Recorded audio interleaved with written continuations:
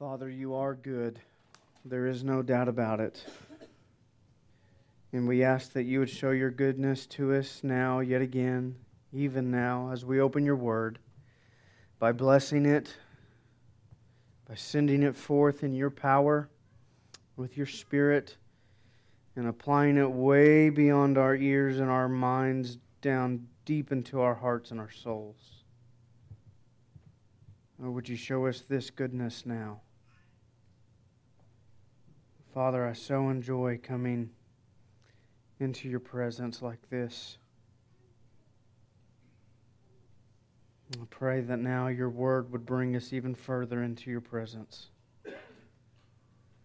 And that you, above all things, would be glorified and see fit to work salvation into the hearts of the lost and edification into the hearts of your saints. In Jesus' name we pray and ask. Amen. I invite you to take your Bibles and open them with me back to Luke chapter 23. Back to Luke's Gospel, chapter 23, verse 26. I would caution you here at the onset to do your best to guard your minds this morning from distraction and your hearts and minds from wandering.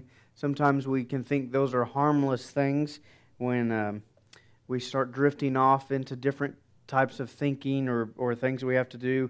In reality, that's what I believe to be spiritual warfare. The enemy would do anything to distract you from God's Word, to distract you from the text, even subtly so, to keep you busy with some other thought.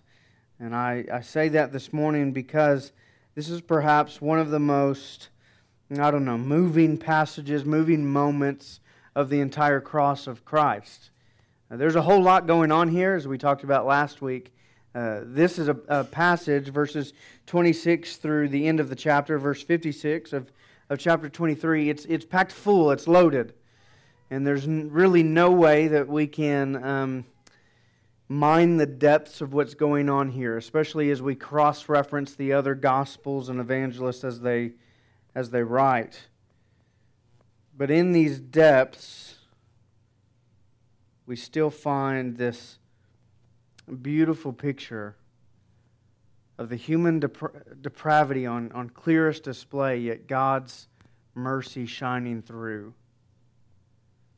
And the enemy would do anything possible to keep our minds from really beholding that, and to keep our hearts from really being engaged with that and moved and touched by that. So I would caution you, even if you need to take the next few minutes and pray, to steel your minds on the text this morning. Not only is it one that we need in regards for the unbeliever to be saved, but also as you and I battle against sin and the accusations of the enemy, today's passage could be one of the greatest weapons and tools in your arsenal. We find here a wonderful, glorious, beautiful picture of the heart of Christ shining forth in the midst of His suffering to save sinners. And I don't want you to miss it.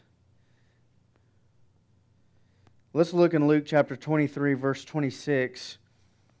We'll read through the rest of the chapter as we did last week. But this week we're just going to focus on verses 39 through 43. But it'd be good for us to read the whole account again. So verse 26. Luke reports and he writes, and he says, "As they led him away, they seized one, Simon of Cyrene, who was coming in from the country, and laid on him the cross to carry it behind Jesus. And there followed him a great multitude of the people, and of women who were mourning and lamenting for him. But turning to them, Jesus said, 'Daughters of Jerusalem, do not weep for me, but weep for yourselves and for your children. For behold, the days are coming when they will say, Blessed are the barren, and the wombs that never bore, and the breasts that never nursed. Then they will begin to say to the mountains, Fall on us, and to the hills, Cover us. For if they do these things when the wood is green, what will happen when it is dry?' 2 others, who were criminals, were led away to be put to death with him. And when they came to the place that is called the Skull, there they crucified him, and the criminals, one on his right and one on his left. And Jesus said, Father, forgive them, for they know not what they do. And they cast lots to divide his garments. And the people stood by watching, but the ruler scoffed at him, saying, He saved others, let him save himself, if he is the Christ of God, the chosen one. The soldiers also mocked him, coming up and offering him sour wine and saying, If you are the king of the Jews, save yourself. There was also an inscription over him, This is the King of the Jews. One of the criminals who were hanged railed at him, saying, Are you not the Christ? Save yourself and us. But the other rebuked him, saying, Do you not fear God, since you are under the same sentence of condemnation? And we indeed justly, for we are receiving the due reward of our deeds. But this man has done nothing wrong. And he turned and he said to Jesus, Jesus, remember me when you come into your kingdom. And Jesus said to him, Truly I say to you, today you will be with me in paradise. It was now about the 6th hour, and there was darkness over the whole land until the 9th hour, while the sun's light failed. And the curtain of the temple was torn in two. Then Jesus, calling out with a loud voice, said, Father, into your hands I commit my spirit. And having said this, he breathed his last. Now when the centurion saw what had taken place, he praised God, saying, Certainly this was an innocent man. And all the crowds that had assembled for this spectacle, when they saw what had taken place, they returned home, beating their breasts. And all his acquaintances and the women who had followed him from Galilee stood at a distance, watching these things. Now there was a man named Joseph from the Jewish town of Arimathea. He was a member of the council, a good and righteous man who had not consented to their decision and action, and he was looking for the kingdom of God. This man went to Pilate and asked for the body of Jesus. Then he took it down and wrapped it in a linen shroud and laid it in a tomb cut in stone where no one had ever yet been laid. It was the day of preparation, and the Sabbath was beginning. The women who had come with him from Galilee followed and saw the tomb and how his body was laid. Then they returned and prepared spices and ointments. And on the Sabbath they rested according to the commandment. There's a lot going on here, as I said, a lot of characters in this crucifixion scene. Last week, let me just recap a little bit. Last week we highlighted that just as Jesus wasn't alone at his baptism, he was being baptized in the presence of the people, so too in his crucifixion. He's not alone. He's in the midst of all the people. He is the center character, but he's not the sole character. There's lots going on here.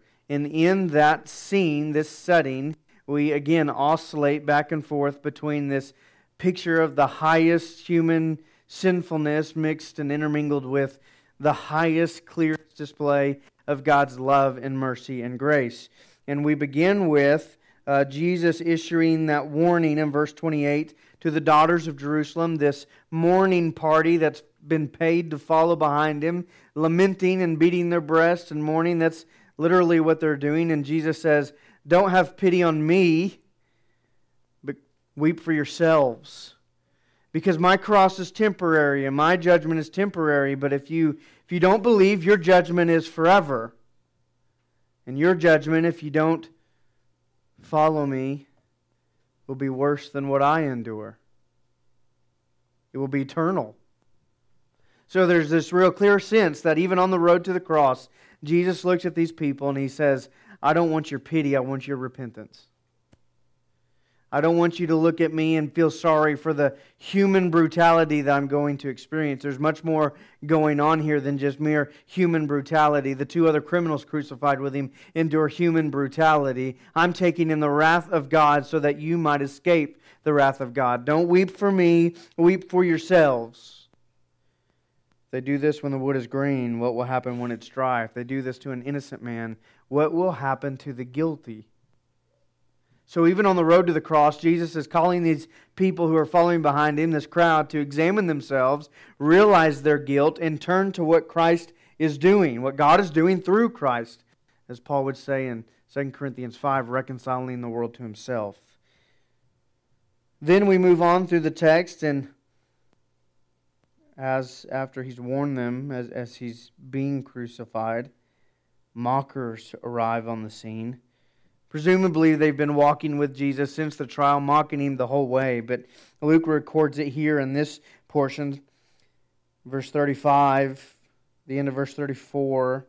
They're fulfilling Psalm 22, Scripture, casting lots to divide His garments. They've stripped Him. He's laid bare. He's humiliated. We've talked about last week, and I won't go into the details of the horrors of crucifixion. All four gospel accounts and evangelists simply say they crucified Him. We wouldn't know much details from the accounts that they give, but other extra-biblical documents from Rome especially tell us of the vast horrors of crucifixion, where Christ is essentially found nailed to this hunk of wood, suffocating, heart failure, shock, dehydration, exhaustion, all of those sorts of things, exposed entirely to the elements. It's in that setting that they continue to mock Him. They divide His garments. They're essentially gambling over His clothes. Verse 35, people are standing by watching. Verse 48 of this chapter, Luke would call it a spectacle. That's what's taking place here. Jesus is now physically and emotionally and mentally humiliated and under great spiritual anguish. The rulers are attributing the characteristics of Psalm 1. They're scoffing at Him, blaspheming Him. This is what they're crying out. He saved others, let Him save Himself. If you are the Christ, the Son of God, which we know you're not, if you're the chosen one, do something about it. Prove yourself to us. That is taunting. They cannot imagine in their minds the Messiah is suffering, and so they mock Him and His claim to be the Messiah. The soldiers in verse 36 also mock Him, giving Him sour wine, calling Him a king, calling Him to save Himself. Even Pilate from a distance has mocked Him, putting a sign on the top of His cross. This is the King of the Jews. And in all this mockery and humiliation and scoffing, what do we find Christ doing? Verse 34, the essence of the cross. Father, forgive them, for they know not what they do. It's just a appalling, odd, ridiculous, enraging, and yet glorious scene, where the weight of the issue in the moment shouldn't be lost on us. The weight of seeing our Lord, the Lord of glory, as we highlighted last week, the one who's majestic in all ways and possesses all power, and Hebrews 1 upholds the universe by the word of His power, even sustains these guys nailing Him to the cross. We've come to know Him as such. And yet here, for us, we see Him strung up and mocked publicly. And His cry is for forgiveness. That shouldn't be lost on us. Well, as we come into verse 39, it only heightens this intermingling now of, again, still mockery and human depravity at its height in God's mercy. It becomes much more closely related in today's text, much more interactive. In one sense, we could, if we wanted to take a separate lesson out of this, and we'll try to at least highlight it throughout, we could highlight that there's two ways of coming to Christ, as depicted in verses 39 through 43. You and I will find ourselves in one of the two criminals strung up with Jesus. And we'll find the rest of the world in one of the two criminals strung up with Jesus. We respond to Him in one of two ways. Luke is the only one who records this particular encounter. Matthew and Mark record the presence of the criminals. They call them robbers and thieves, but they don't record Jesus speaking to them or them speaking to Jesus. This is alone a Lucan account. And yet, Luke includes it to show us the very heart of Christ, even in the midst of His suffering. Now, because of what we know of crucifixion, we can somewhat safely conclude that these other criminals who are crucified with Jesus are not your common ordinary thieves or robbers or criminals. Likely they're violent. Likely they're lowest class. Likely they're repeat offenders. It's hard to imagine, though not impossible, but hard to imagine and rare, yet still, to see common thieves crucified. Rome was brutal, but perhaps not that brutal. So the fact that we find these gentlemen with Jesus, especially in such a monumentous occasion like this, I mean, the crowd's attention is primarily on Jesus.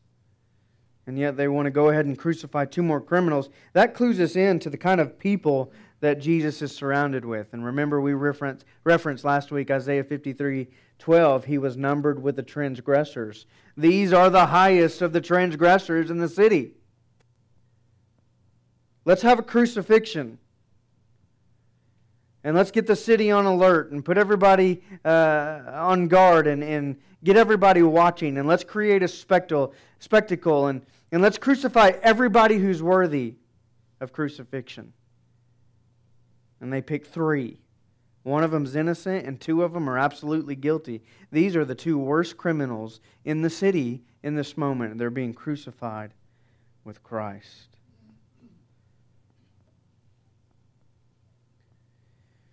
The first one we can call the reviler or the unrepentant. But we must pause there and consider the other gospel accounts. Matthew and Mark both say that both criminals reviled Jesus and mocked Him. But by Luke's account, or at least the portion he's including, at least one of them has had a change of heart. By verse 39, there's only one criminal railing at Jesus. He is selfish in his statement. He's mocking in his tone. And actually the word that's better used versus the word rail, and your Bible might actually include it, or at least the footnote, is blaspheme. This criminal crucified with Christ is blaspheming Jesus. He starts with this mockery, taunting of His Messiahship. Are you not the Christ? That's what you've claimed. That's what you teach. Are you not telling the truth? Were you a liar? Save yourself and us. We can conclude very safely that the emphasis is not the save yourself so much as it is us. This reviling criminal doesn't care much about Jesus, only what Jesus has to offer him. And there we find many people caring very little about Jesus and more so about what Jesus has to offer them. Aren't you the Christ? Aren't you the Messiah? Aren't you the one who's cast out demons and healed the sick and taught in the temple and made all these outrageous claims about yourself, being the Son of God, calling God your Father? Isn't that who you are? Then save me. Get us all down from this cross. Take care of these Roman soldiers. It's a rather selfish request. In fact, it reveals the kind of heart that this man has. The only way he's going to believe that Jesus is actually the Christ is if Jesus does what will make him not the Christ, if he comes down from the cross. In other words, this criminal has entirely projected on Jesus his own preferences and his own desires and his own understanding. He's trying to make Jesus who he wants him to be. Trying to make Jesus as he thinks he should be. And all for his own personal benefit. We can look at this criminal being crucified next to Christ and not only find many people, but we find how Christ is going to treat many people. None of the Gospels record Jesus addressing this guy. Are you not the Christ? Then prove it. Save yourself and save us. And what does that warrant from the mouth of Jesus? Nothing. So where does this criminal remain? Crucified. What's the lot that he deserves and gets? Death. And what will come after he dies? Death. Continued death. There is no intervention of Jesus for this man. He doesn't go so far as to correct him. He doesn't go so far to make any promise to him. He doesn't go so far to speak his name. He doesn't apparently even turn his attention towards him whatsoever. And take note, if you are one who is projecting onto Jesus your own preferences and your own desires, or if you're one coming to Christ only for the benefits that you might receive, then you will be treated the same way. Christ will not intervene on your behalf. He will not plead to the Father for you. He will not promise you life to come. He will not have an inheritance for you in your name. I'll take clear note, because we are people prone to come to Christ only for the benefits of what He might do for us. True and saving faith cares more about Jesus than about self. The heart that's born again and the heart that's regenerated is the heart that is so devoted to Christ, not because He benefits us with inheritance and salvation and all those things, though they're good and glorious and great. The heart that's born again is devoted to Christ because it sees the glory and splendor and beauty and triumph of Jesus. The heart that's truly converted is given over to Christ because it finds nothing greater. The heart that only cares about Jesus for the potential benefits is falsely saved and falsely assured. Oh, and I fear that if I examine my own prayers, my own relationship to Christ, I might find more than I desire. More examples of me coming to Jesus only for my wants and benefits. We are to be a people who praise Christ. We are to be a people who are found mostly exalting Him in our prayers and exalting Him in our obedience and exalting Him in our worship. Instead, we are prone by our sinful nature to be a people who only worship because we think it puts us in favor and gets us blessings, who only pray because we think it earns us something, who only act in obedience because we think that'll give us more blessings. And truth be told, that's not far off from the criminal in verse 39.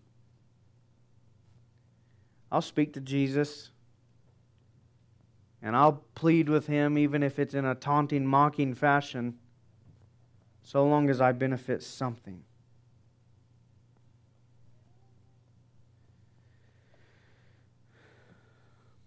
I have entirely forsaken my notes. Let's move on. Verse 40, the second criminal begins to speak. We don't have his name, though early church records tried to assign him a name. There are 3 names that the early church tried to give to this gentleman, which means we don't have his name. He's simply known as the other criminal. And the New Testament writers don't diminish that fact. He is indeed a criminal. But he does something right in verse 40. Again, Matthew and Mark say he was at least reviling or mocking Jesus, at least in some degree, for a little time. But by verse 40, he's had this change of heart and change of mind, and he rebukes his counterpart. That's a strong word. Scripture uses it as a strong word and strong indication. It's energized, rising up declaration towards this other guy. So all the strength he can muster as he's suffocating on the cross, he's spending it to rebuke the first criminal. And his rebuke reveals several significant things. First, the first thing it reveals goes back to the criminal, verse 39, the mocking criminal, the reviler, the unrepentant criminal. It reveals first that he is a man who doesn't fear God. For that's the rebuke of verse 40. Do you not fear God since you are under the same sentence of condemnation? And the answer must be obviously no. You're a guy who doesn't fear God. You're ungodly. Look how you treat his son. You care nothing for God, you only care for yourself. Take warning. Take warning. You care nothing for God, you only care for yourself. But the second thing that we come to find in verse 40 from this criminal's rebuke of his counterpart is that for himself, at least to some slight degree, he recognizes the presence of God in Jesus. Now, I'm not going to attribute to this man profound theological acumen or anything like that. In fact, I think we can safely assume yet again, he's relatively uneducated. And at least in his prior life hasn't had much regard for the law of God. Otherwise, he wouldn't be a criminal crucified. And he's a criminal by his own admission. Verse 41, but more on that later. But opposed to his fellow criminal, in verse 39, he recognizes here is God under the same sentence of condemnation. This man who's between us, this man who's being crucified, he's not like you or I. He's different. And he may be crucified like you and I, but there's something about him that is divine. And so his rebuke says, Do you not fear God? How can you say this? Perhaps his understanding of Jesus isn't that he's fully divine. Maybe it is. But he at least would say Jesus comes from God. The association there is unmistakable. Don't you fear God? This man so relates to God that if you mock him, you mock God. And then, on top of that, in his rebuke, not only does he recognize this man Jesus is God, or the presence of God is with him, but what so many in the crowd fail to realize is that God is on a cross. In fact, there's a chance that this criminal might be the only one who realizes this in the moment. Even the disciples of Christ stand at a distance and watch, and even the one, as is recorded in John's Gospel, John, who stands close by, all of them require at least some degree of help from Christ to believe after the resurrection. They spend their time in fear and hiding after Christ's death, wondering what's next and what's going to happen. It's not really until the resurrection and Christ appears to them that they begin to believe beyond doubt. But this criminal might be the only one in the moment who has no doubt. This is God receiving the same sentence of condemnation for us, or as us. In verse 41, we go on to find more about the heart of this second criminal. He says, We indeed justly, we are receiving the due reward of our deeds. Lesson number 1 about coming to Christ. Anybody who is truly going to be saved must be humble and confess their sin and own their responsibility and their guilt. The first criminal in verse 39 has no inclination that he owns up to his guilt. He's seeking to escape the consequences. Get me out of this mess. The second criminal in verse 41 says, I'm justly here crucified. I'm getting what I deserve. And as he turns to Jesus here in a moment and pleads with Jesus, he doesn't plead for escape from his consequences. He pleads for something else. In other words, this man has realized, I am absolutely justly condemned. I am guilty. And I'm receiving my due reward, and I deserve to be here. And any heart that is truly saved says with this man, I agree about me. I'm justly condemned. I'm guilty. I deserve punishment for my deeds. The heart that's being saved is a heart that owns the responsibility of its guilt. If you're coming to Christ, it requires the most humility you can muster. Oh, God most certainly opposes the proud. Verse 39 is that example. But He shows grace to the humble. And the second criminal is that example. This man doesn't try to clean himself up before Christ. He doesn't try to lessen his deeds or justify his actions in any way. He just declares in front of this whole crowd, in front of Christ Himself, in front of the Roman soldiers, anyone who can hear him rebuking the guy on the other side of Jesus, I deserve to be here. They didn't get my punishment wrong. They caught me. I'm guilty. And this is right. This is justice. Oh, the heart that would come to God in salvation must be like this man's heart. Next, in verse 41, as he's rebuking this guy, he reveals yet another serious truth. But this man has done nothing wrong. He has understood something nobody in that crowd understood, except for the disciples. Jesus is innocent. I deserve to be here, but He doesn't. And that's how the structure of the verse is. That's the language of the verse.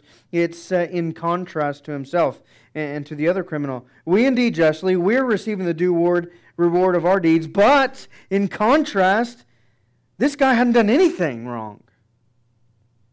He's here unjustly. He's an innocent man. Sometimes the word innocent would be used for the word righteous.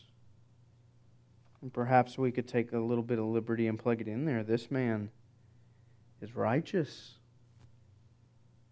He's innocent. He's done nothing to deserve this punishment. Two things are clear. He knows he deserves to be there, and he knows Jesus doesn't deserve to be there. And so thus far, this man has admitted his own guilt. He has admitted Christ's divinity, and he has admitted Christ's innocence. And that it is God who is dying as an innocent man. What a rebuke. What a rebuke to correct his counterpart. It reveals a heart that is sincere. Well, verse 42, stick with me, please. He turns his attention now to our Lord Jesus. And he addresses him. Something I didn't say earlier, but I should say. It takes an incredible amount of effort and energy and oxygen when you're on the cross to speak. And this man is not wasting his words. He looks at Jesus and he says, "Remember me when you come into your kingdom." Two more things are revealed in verse 42. It's one, Jesus is a king who has a kingdom.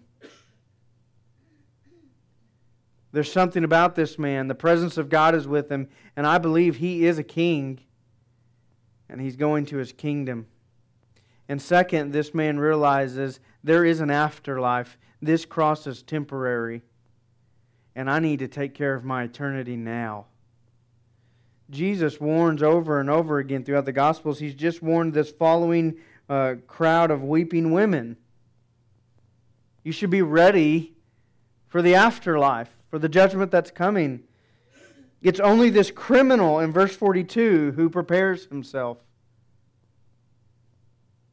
And he turns to Jesus and he says, when you come into your kingdom as king, remember me. As far as we know, this man has just exhausted all that he knows about Jesus.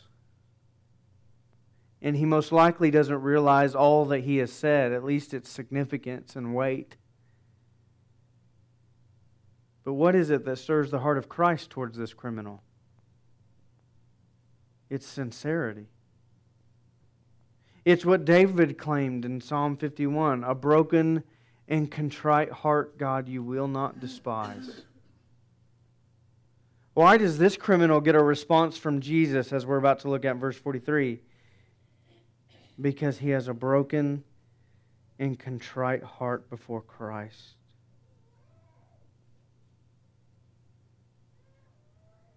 You need to realize something about this man in verse 42. He is actually pleading with Jesus for salvation while Jesus is on the cross. But understand this, that plea for Jesus to save him, it's not rooted in good works, is it? That plea for Jesus to save him isn't even rooted in an extraordinary knowledge of Jesus. He doesn't know all that Jesus has been teaching as far as we can tell. He's been living a life of crime. And the time for this criminal, the time for moral reform, or to clean himself up with good works, that time has passed. It has come and it's gone.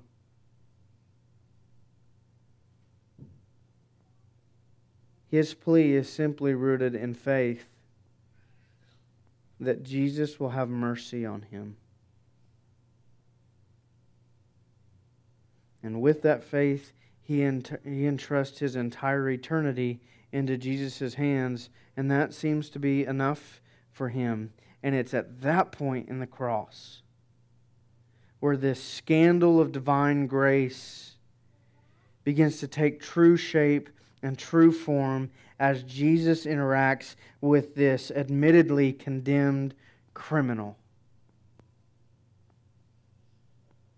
For this man who turns to Christ in verse 42 and says, remember me, he has no option to clean himself up before Jesus. He's at his most vulnerable, hideous, horrific place in life.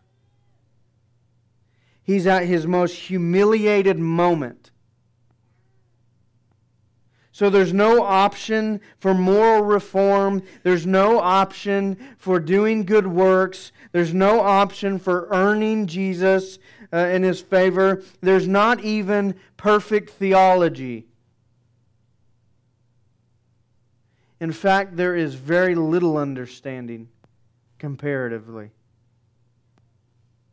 And yet, what does Jesus say? Forgiven. And if that is not the grace of the cross, then I don't know what is. Here is a presumably hardened criminal who isn't a typical churchgoer, who hasn't been raised following the Jewish faith very well, at least, who hasn't presumably been following after Christ. Here's the typical outsider that nobody thought God would ever care a lick about. He's the lawbreaker. They're mourning for Jesus, not for that criminal. Everybody knows he's getting what he deserves. He's the guy that nobody thinks would walk into a church service and worship God or be saved. He doesn't know the lingo. He doesn't know how to behave. He doesn't have a chance to prove his faith. And yet, it is enough for Christ. Those who are saved are not the ones who have it all together, who can prove themselves before God, who dress up in their Sunday best, who have all the theological terms down pat in their mind and in their heart, or read the best Christian books, or whatever this, that, or whatever it is you want to plug into the blank. Those are not the people who are saved. It's the people who come to Christ in sincere faith with a broken, humble, contrite heart, and who plead with Jesus out of honesty that find forgiveness. You and I can play the game all we want to play. We can hold on to all that we've done for years and years and years and whatever. None of that earns us favor before God. Only your heart that is humbled and responsible and exercises trust in Jesus gets the response. And the response in verse 43 is glorious. And it's worth you bearing with me as we go over time this morning. Jesus turns to him, and take note of the crucifixion story. Jesus speaks to only two people while he's on the cross. He spoke to the mourners before the cross. After he's nailed and strung up, there's two people he speaks to. One is the Heavenly Father, and two is this criminal.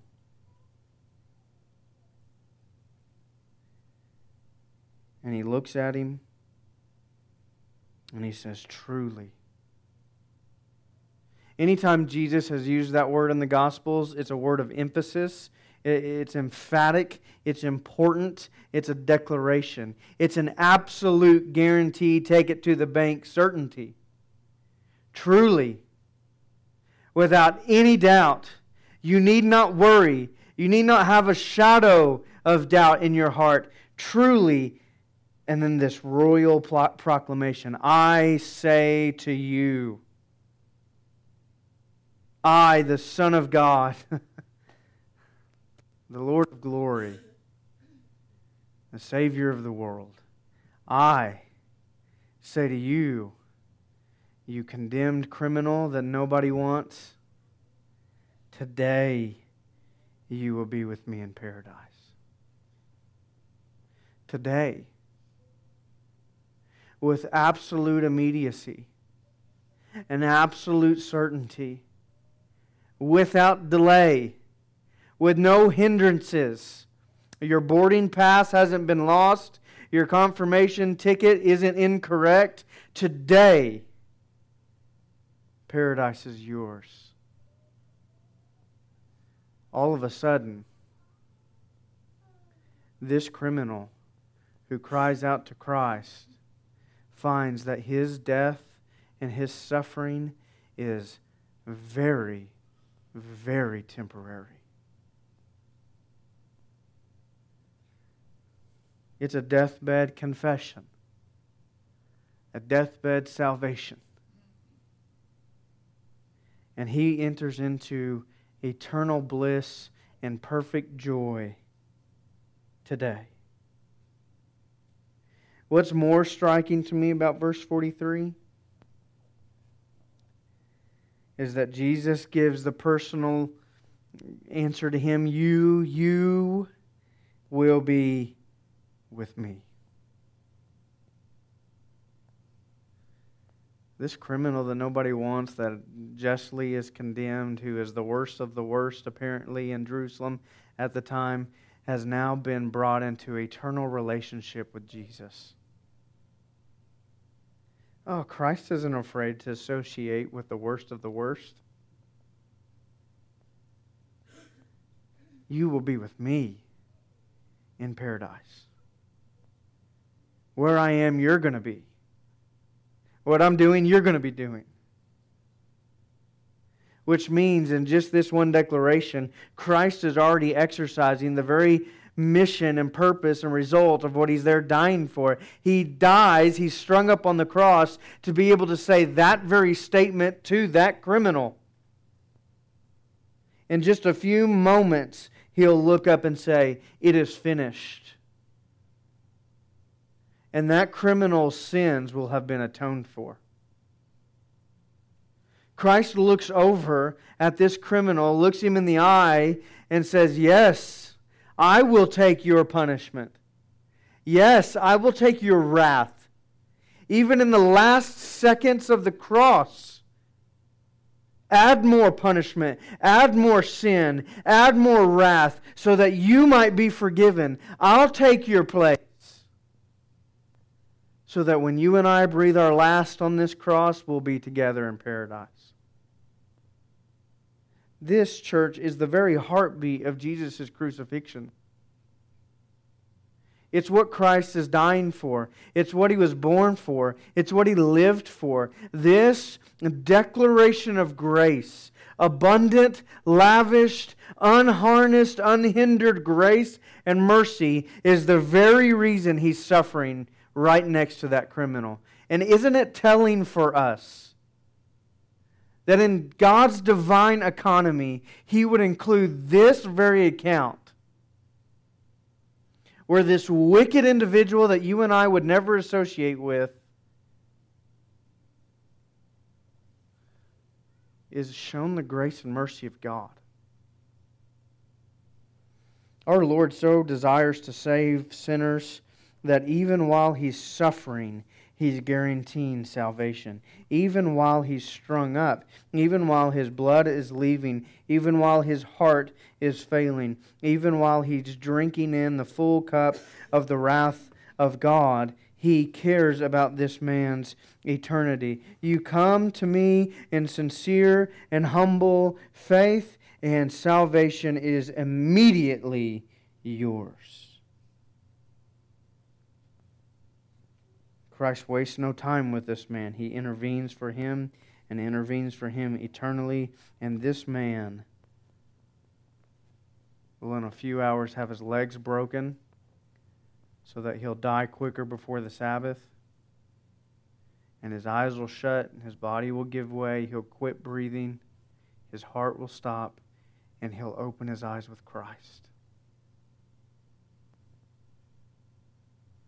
This passage is one of the jewels of the crucifixion narrative because it tells us two things.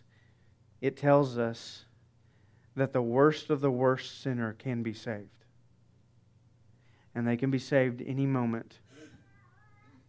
And they can be saved before they understand anything. They can be saved before they do anything. They can be saved before they reform their lives if they simply come to Christ in faith, trusting that He is the God on the cross in their place, the King who can bring them with His own authority into their kingdom. If they place their faith in Him, they can be saved. That gives you and I great confidence in evangelism.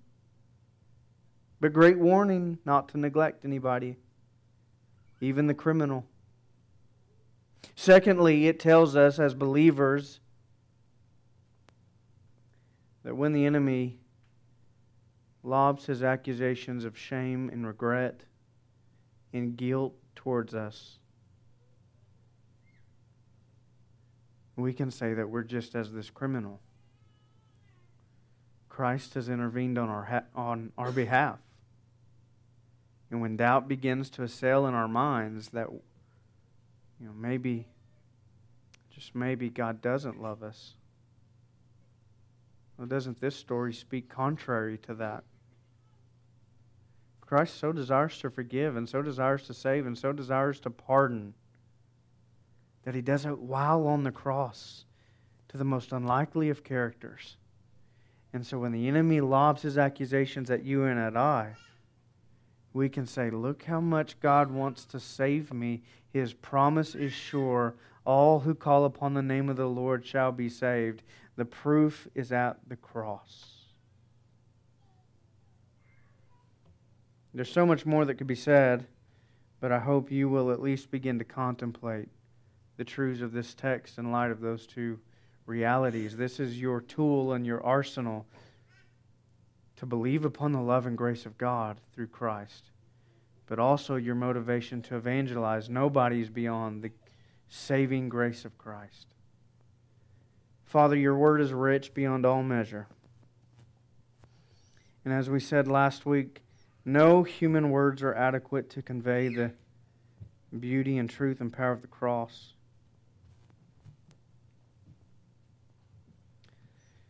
So we must trust your Spirit and trust you to take the wonderful message of your crucifixion and apply it to our lives, to our hearts and our minds. Oh, in your grace, would you let us behold the wonder of this passage? For it is far greater and far more wonderful than even what we've said today. I thank you that you saved this criminal, that he is my brother, and one day I will see him. Because truth be told, I see myself in him. Justly sinful, deserving punishment, and yet able to cry to you and be saved.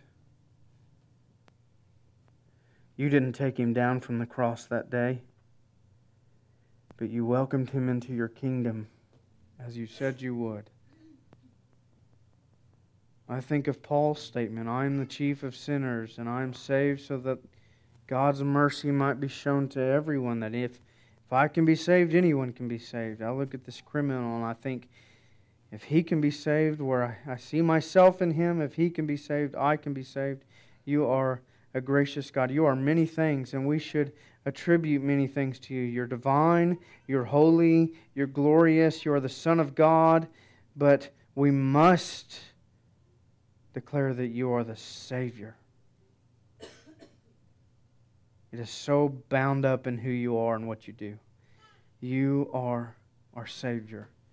And we praise you and we thank you. In your name, Jesus. Amen.